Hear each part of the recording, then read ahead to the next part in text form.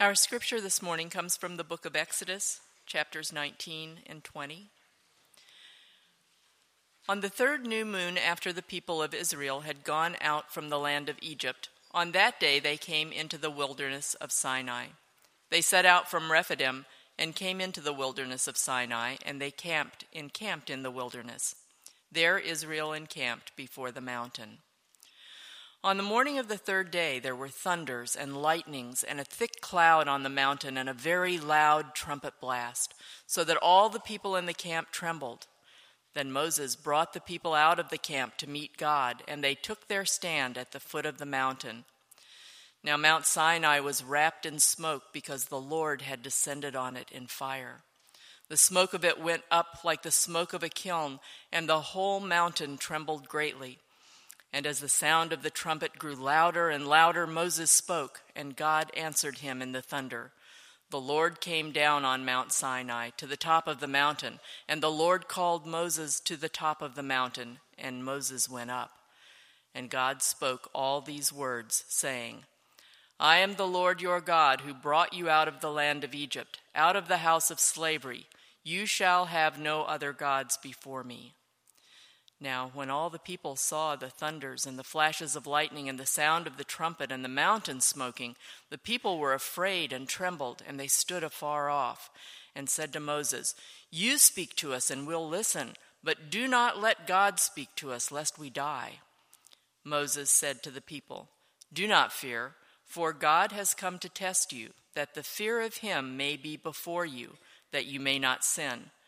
The people stood far off, while Moses drew near to the thick darkness where God was. This is God's word.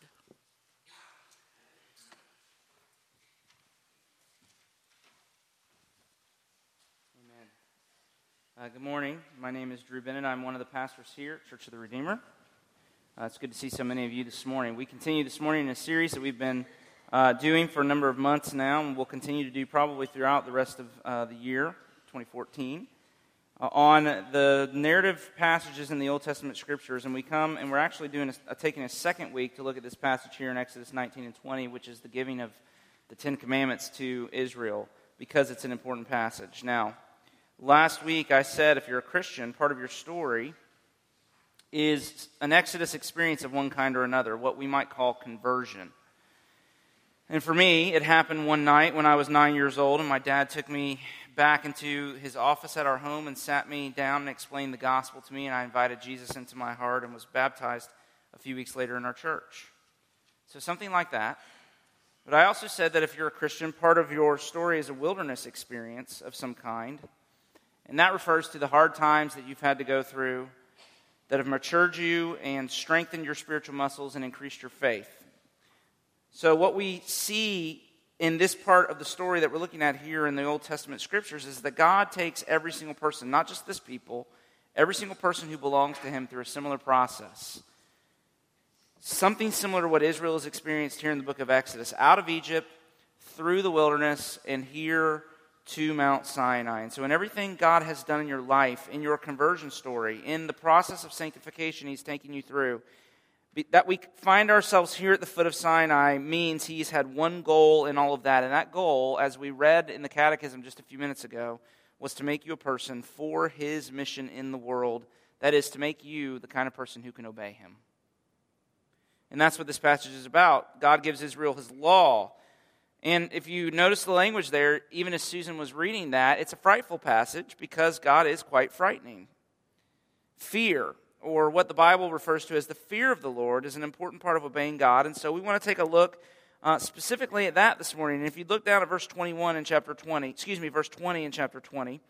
this is really where we're going to focus our attention this morning, right on this verse, and kind of use this verse to talk about the whole passage and actually about the whole Bible from beginning to end and what it has to say about this theme. But Moses says to the people there, Do not fear, for God has come to test you, that the fear of him may be before you, that you may not sin.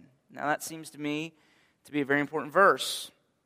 First, because it plainly states God's goal, that you may not sin. And we've said this, haven't we? This is the goal, nothing less. Be perfect as your heavenly Father is perfect, Jesus says in Matthew 5. And C.S. Lewis said when Jesus said those words, he meant it. So the verse is very important. Secondly, because it also points to how you can get to the goal. Moses says it's when, do you notice? It's when the fear of the Lord is before you, then you won't sin.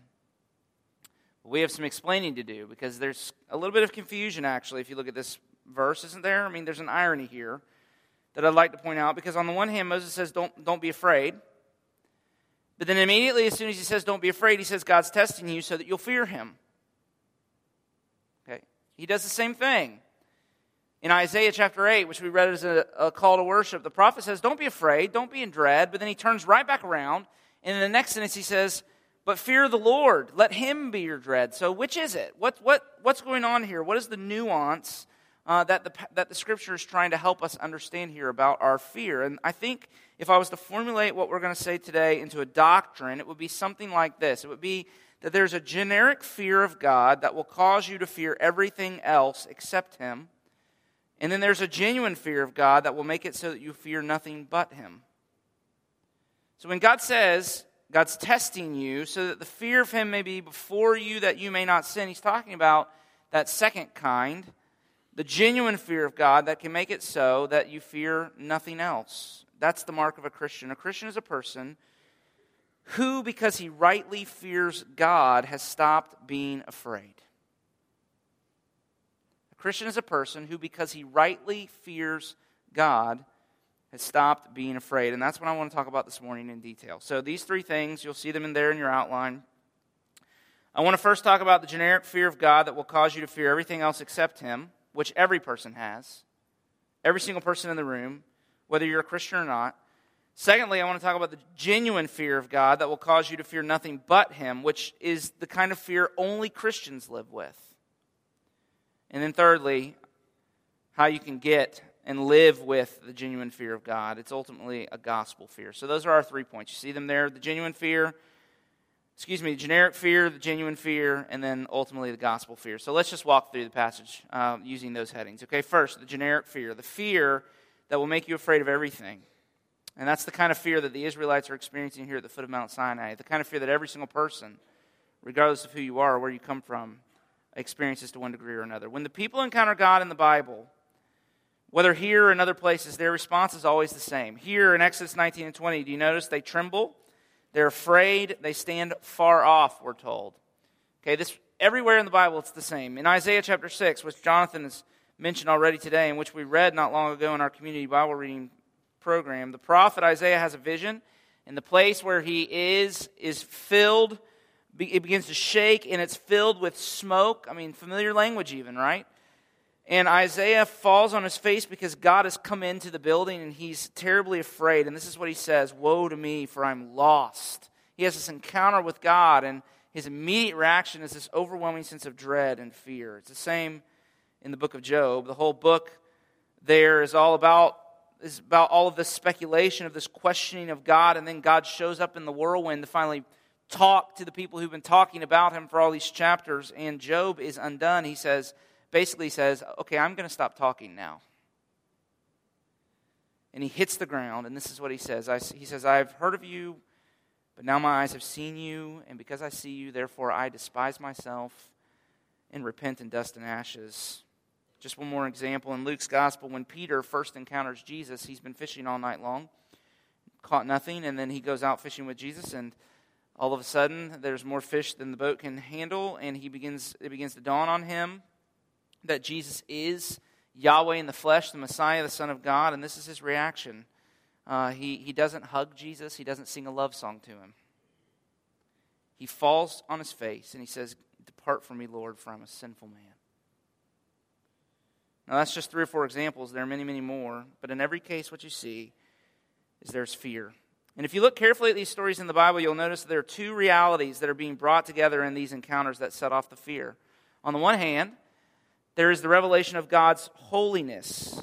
Okay, God's holiness, which is a hard thing to describe, and in fact, that's probably the best description. God's holiness is his indescribability, which is why it is often represented in the Scripture. Anytime you see this language, it refers to his holiness. It's represented by images and metaphors like thunder and lightning and bright light and earthquake. But the theologians have told us that God's holiness refers to, it's a moral attribute of God. God's holiness is a moral attribute, as if to say, God does not have moral standards, He is the standard. And in these encounters, there was at the same time, what's happening is in the face of God's holiness, there is a revelation to the people who are in these moments of encounter with Him of their moral character or of their sin in relationship to the standard of God's absolute and utter holiness and moral character. A.W. Tozer put it this way. He said, what's happening is the people in these stories are having an emotionally violent reaction because what's going on is they're finally beginning to see themselves as God sees them.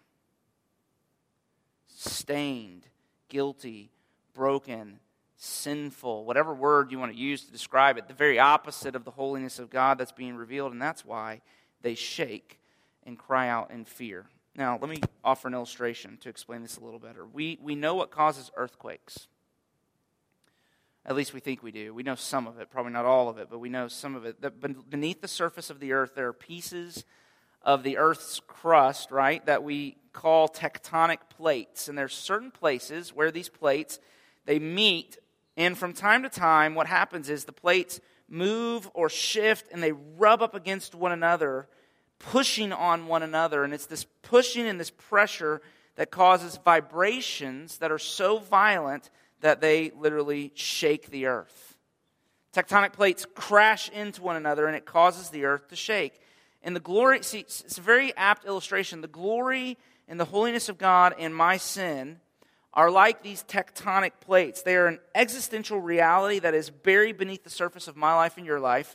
And when they begin to crash together, in other words, when the reality of my sin, when the reality of my sin and God's holiness begins to dawn on me, then what happens is the foundations of my emotional life begin to shake. And that's what's going on here. Now, there are punctuated experiences that create this kind of emotional, psychological, spiritual earthquake, like Sinai, like Isaiah, like Peter, and in our lives too. But what the Bible teaches is that in some sense, the pressure and the tension between the holiness of God and my guilt and my sin is there all the time. It's constant. And so Paul even says in Romans that even unbelievers know, though it's sometimes on an unconscious level, even those who would claim to not even believe in God, they know that there's a law and that they've broken it and therefore they deserve to be punished. That's Romans 1:32. They live with a guilty conscience. And I've used the illustration before, but if you need an illustration from my life of just how real that sense of a guilty conscience is, how nervous do you get when you look up and a policeman's following you when you're driving in your car? I freak out every time. I think, did I run that red light back there? No, I'm not speeding. It is immediate, like he's about to pull me over. And it's because I live with this inward reality that I am a lawbreaker. And you do too. Now, you're probably not as neurotic as I am. A few people are. But it's a great illustration of we all live with this sense of unease. God thunders His law from the mountain, and the people tremble. They're afraid. And Charles Spurgeon, the famous preacher in London in the mid-19th century, preached a sermon on this text, and he said that this picture, this story here in Exodus 19 and 20, this event, is a picture. The smoke and the fire and the trembling of the people, it's a picture of the way that the law works and deals with our consciences and our hearts. In other words, the trembling and the fear of God is God working on you. It's the law doing its work in your heart. It's the beginning steps of God saving you. So when the law first begins to work on you, it creates fear. But the fear is there because it brings you into undeniable reality that you can't obey it. So the first work of the law is to create fear because you know you can't obey it. John Stott, the Anglican pastor, said it this way. He said, the purpose of the law was to lift the lid off man's respectability and disclose what he's really like underneath. Sinful, rebellious, guilty, under the judgment of God, and helpless to save himself. So the law's first work, and I like the way Tozer said it, he said, is to help you discover yourself under your disguises. To help you see yourself as God sees you. to cut through all of the hiding and the deception and the posturing that we do, to make God a terror to you and to cause you to feel the threat of His holiness against the reality of your sinfulness. And the Puritans called this law work. And here it goes something like this. Here's the way the law begins to work in your life, okay? Just one example of the way you might begin to feel this sense of the tension that I'm describing. Just sit for a minute and meditate on the way you've used your words this past week. James says that though the tongue is a small member, there's a world. I mean, it's an amazing metaphor. He says there's a world of evil in the tongue.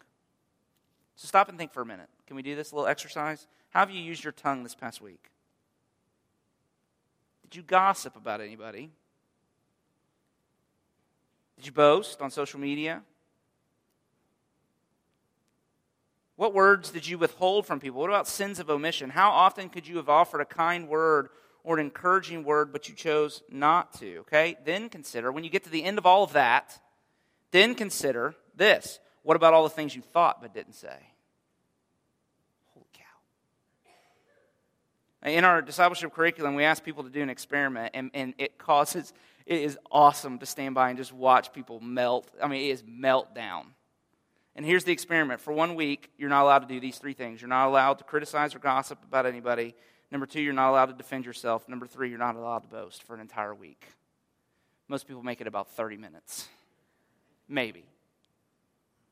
When I did it with my discipleship group, we just had ABC or 1, 2, 3. I can't remember what we did. And every time you caught yourself doing one of those three things, you had to text the rest of the group 1, 2, and it literally was, I'm glad we have free texting, because it literally was like 1, 2, and then guys would go 2, 2, 2, 1, 2, 3. 2 for his last 2. I mean, it was awesome, because you can begin to track the way your heart. I mean, the heart. There's a world of evil in the heart, in the tongue, and what you're seeing is the law is beginning. What the law is doing there is beginning to dig into your life to help you see just how gross it is in there. Or do this. This is my other favorite one, and I did some traveling this weekend, and airports bring out the worst in people. They really do. Air travel. And I just thought, do nothing without arguing or complaining. Go. How long would it take that experiment to run its course before you realize, holy cow, I've got no shot of getting that right? So see, this is what the law does. The law comes in and it exposes our sin and helps us to begin to see the real tension between the demand and the claim of God's holiness on our lives and the reality of our sins. It causes God to be a terror to us because we feel the threat of His holiness against the reality of our sinfulness. But if you stop there, see, if God is a terror to you, if you stop with the law, that's the first works of the law. That's the beginnings of the law work. But if you stop there and don't go on to where the law means to take you, then something begins to happen in your life. Then the fear of the Lord, this terror of the holy, will cause you not only to be afraid of Him, but you'll be afraid of everything else as well. This is the generic fear that makes you afraid of everything. Calvin put it this way. He said that the boldest despisers of God are startled at the rustle of every fallen leaf. I love that statement. They're startled at the rustle of every fallen leaf because underneath even the atheism of the boldest opponents to Christianity, there is an existential dread, the guilty conscience that knows it is not right with its maker. And if you stop there and don't deal with that, then every time you're criticized, it'll shake the foundation of your life. Every time you fail, every time life starts to get hard, it'll set off an emotional, spiritual earthquake because you'll be wondering if you're being punished. If God is thunder and lightning and fire and smoke to you, you'll not only be afraid of Him, you'll be afraid of everything else. And the problem is this is the kind of fear that will take you out. You'll close the door, you'll lock yourself in, you'll refuse every adventure, and the mission will go on and you won't be a part of it. So there's a generic fear of God that will cause you to be afraid of everything. But according to the Bible, and we got to keep going in this passage, there is also a genuine fear of God that will cause you to be afraid of nothing. So the law first makes you afraid because you can't obey it. But if you use it rightly, this fear will actually transform into a fear over time as it takes you to the gospel that will cause you to obey. So you start being afraid because you can't obey, but then it creates a fear that actually leads you to obedience. So look at our verse again.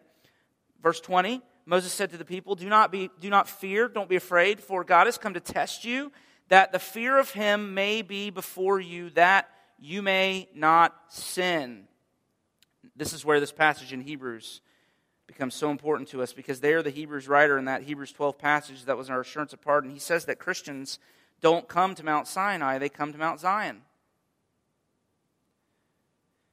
And so the irony is that just like these Israelites, if your faith is in Jesus, you will have an Exodus type experience and you'll have a wilderness type experience, but eventually something's going to happen. You may continue to go through the wilderness, but you're not going to continue to go to Mount Sinai. Something changes, and he says, you've not come to Mount Sinai, you've come to Mount Zion, Hebrews 12:18. And he's describing a whole other approach to God. When he says you've not come, that word refers to the orientation that you live your life towards God, the way you approach him in worship and in your life. A Christian no longer comes to Sinai. That's the Hebrew writer's way of saying this, that something has changed, that our relationship with God is no longer based upon the law as it is revealed to be here in Exodus 19 and 20. To be a Christian means that you've come to see what John Calvin so eloquently said, that the purpose of the law from the very beginning, Moses is giving the law here in Exodus 19 and 20. Calvin said, the law has come not to give righteousness, but in fact to take it away. And John Gerstner, I know I'm quoting a lot of people this morning, but it's because this is pretty heady theological stuff. He said, I think quite well, he said, the main thing between you and God is not so much your sins, it's your damnable good deeds. See, that's the law's work. The law's work is to take away any hope you might have of you might be secretly harboring that you can be good enough to stand before God on your own merits. The law strips you of any hope of doing that. Do the tongue assignment. It'll do that. It takes away righteousness. It strips you, it takes away the sense of righteousness that you may feel, so that all that's left is grace. And when Hebrews says you've not come to Mount Sinai, you come to Mount Zion, he means that we're done with basing our relationship with God upon the law. And when you come to see that, the way you fear God begins to change. Listen to what the psalmist says. Jonathan stole my thunder and read this already, but I'll read it again. He says in Psalm 130, if you, O Lord, kept a record of sins, who could stand? But with you there is forgiveness. Therefore, you are feared. And the fear the psalmist speaks of there in those verses is not the terror that the Israelites experienced at the foot of the mountain. It is a different kind of fear altogether. It is a joyful awe and wonder before the greatness of who God is and what he's done. So when Moses says here in verse 20, fear not, God is testing you that you might fear him and that the fear of him might be before you, he's describing the change from God in his holiness and glory being a terror to you, to God in his mercy and compassion becoming a treasure to you. And to fear God means you make him the center of your life and you live astounded by his love. And so why use the word fear then? The only way I know to explain why the word fear carries over into this other experience is something like this. Have you ever had a close call in a car? Let's be honest, you're texting on your phone when you shouldn't be. And then you look up, and there are brake lights in front of you, and you slam on the brakes, and you stop just short of the car in front of you, and you sit there for a minute, and what's happening? Your heart's pounding, you're out of breath, you're scared to death. And what's fascinating is, you're safe. You're safe. But you're still terrified at what almost was. There's still the shaking and the trembling, and literally your hands shaking, your heart is racing, because even though you're safe, all you can think of is how terrifying it would have been if you had run into the back of the car in front of you. You're terrified of what almost was. And the psalmist says, Lord, if you kept a record of sins, I'm done. I have no choice. I have no chance. But you forgive. And what's happening is he's had a close call, and he was shook up by the close call. And that's what it means to have the fear of God before you. You never quite shake the feeling of what almost was, and therefore you never stop being amazed at the mercy you've been shown. Does that make sense? You never quite shake the feeling of what almost was, and therefore you never stop being amazed at the mercy that you've been shown. It's exactly what C.S. Lewis describes in the Chronicles of Narnia when Lucy asks Mr. Beaver about Aslan. Is he a man? And Mr. Beaver sternly says, Aslan, a man? Certainly not, I tell you. He's the king of the wood and the son of the great emperor beyond the sea. Don't you know who is the king of the beast? Aslan is a lion, the great lion. And Susan says, ooh, I thought he was a man. Is he quite safe? I shall rather feel nervous about meeting a lion. To which Mrs. Beaver says, that you will, dearie, and make no mistake. If there's anyone who could appear before Aslan without their knees knocking, they're either braver than most or just silly. And of course that sets off the famous line, then is he safe, said Lucy. To which Mr. Beaver responds, safe? Don't you hear what Mrs. Beaver tells you? Who said anything about safe? Of course he's not safe, but he's good. He's the king. See, when you know that God is not safe, but that he's good, that's what Lewis is getting at, isn't it? When you know that he's not safe, but that he's good, then you'll fear him, but with a different kind of fear. It will be a joyful awe and wonder before the greatness of who he is in his glory and holiness, and also what he has done for you in his grace. And if you fear God like that, you won't be afraid of anything else. This is the fear that can make you not sin. Because you see, your greatest fear is the most important thing in your life, the thing you love the most, the thing you're most afraid of having to live without. Follow your fear. If you just take your fear and you follow it, it will lead you to your gods. But when God becomes your fear, he becomes the one thing you can't live without. And if he's all you need, if he's the source of your joy, your peace, your security, your identity, if his love and his loyalty to you are the one constant in your life, then you won't ever be afraid again. So lastly then, this is where we have to finish this morning. Then how do you live with this genuine fear of God that will cause you to fear nothing but him? And the answer is the gospel. It's a gospel fear. You shouldn't be surprised by this by now. This is what we've been doing every week and we'll continue hopefully to do. But look back at this story in Exodus 19 and 20. Down at the end of the chapter. And we read beginning in verse 18 that when all the people saw the thunder and the flashes of lightning and the sound of the trumpet and the mountain smoking, the people were afraid and trembled, and they stood far off and said to Moses, you speak to us and we will listen. And the people stood far off while Moses drew near to the thick darkness where God was. What'd they do? What'd they do with their fear? They turned to Moses. And it's a faint picture, but in their turning to Moses is a picture of faith because they came to understand something. In light of God's holiness and their sin, remember the clash, the crashing together of these two realities? In light of their holiness, God's holiness and their sin, they realized in that moment that they needed a mediator. And Moses was their mediator, and in that way he points to Jesus. Let me explain. A mediator is a go-between. When two parties have a disagreement and need to be reconciled, they go to a mediator. And the mediator's job is to bring the two parties together. And so for Jesus to be your mediator means this, and then I'm done. I just want to say this and then explain it, we're finished. For Jesus to be your mediator, and if you read Hebrews, it talks a lot about this. It means this. It means that God has to come through Jesus to get to you, but it means you have to come through Jesus to get to God. Now let me take one of those one at a time. First, it means you have to go through Jesus in order to get to God. God's holiness and our sinfulness are irreconcilable absolute claims. There's no way for the two of them to be reconciled apart from a mediator. So Spurgeon says in that sermon I referenced, be sensible of your sin. You will no more attempt to approach an absolute deity than you would to walk into a volcano's mouth.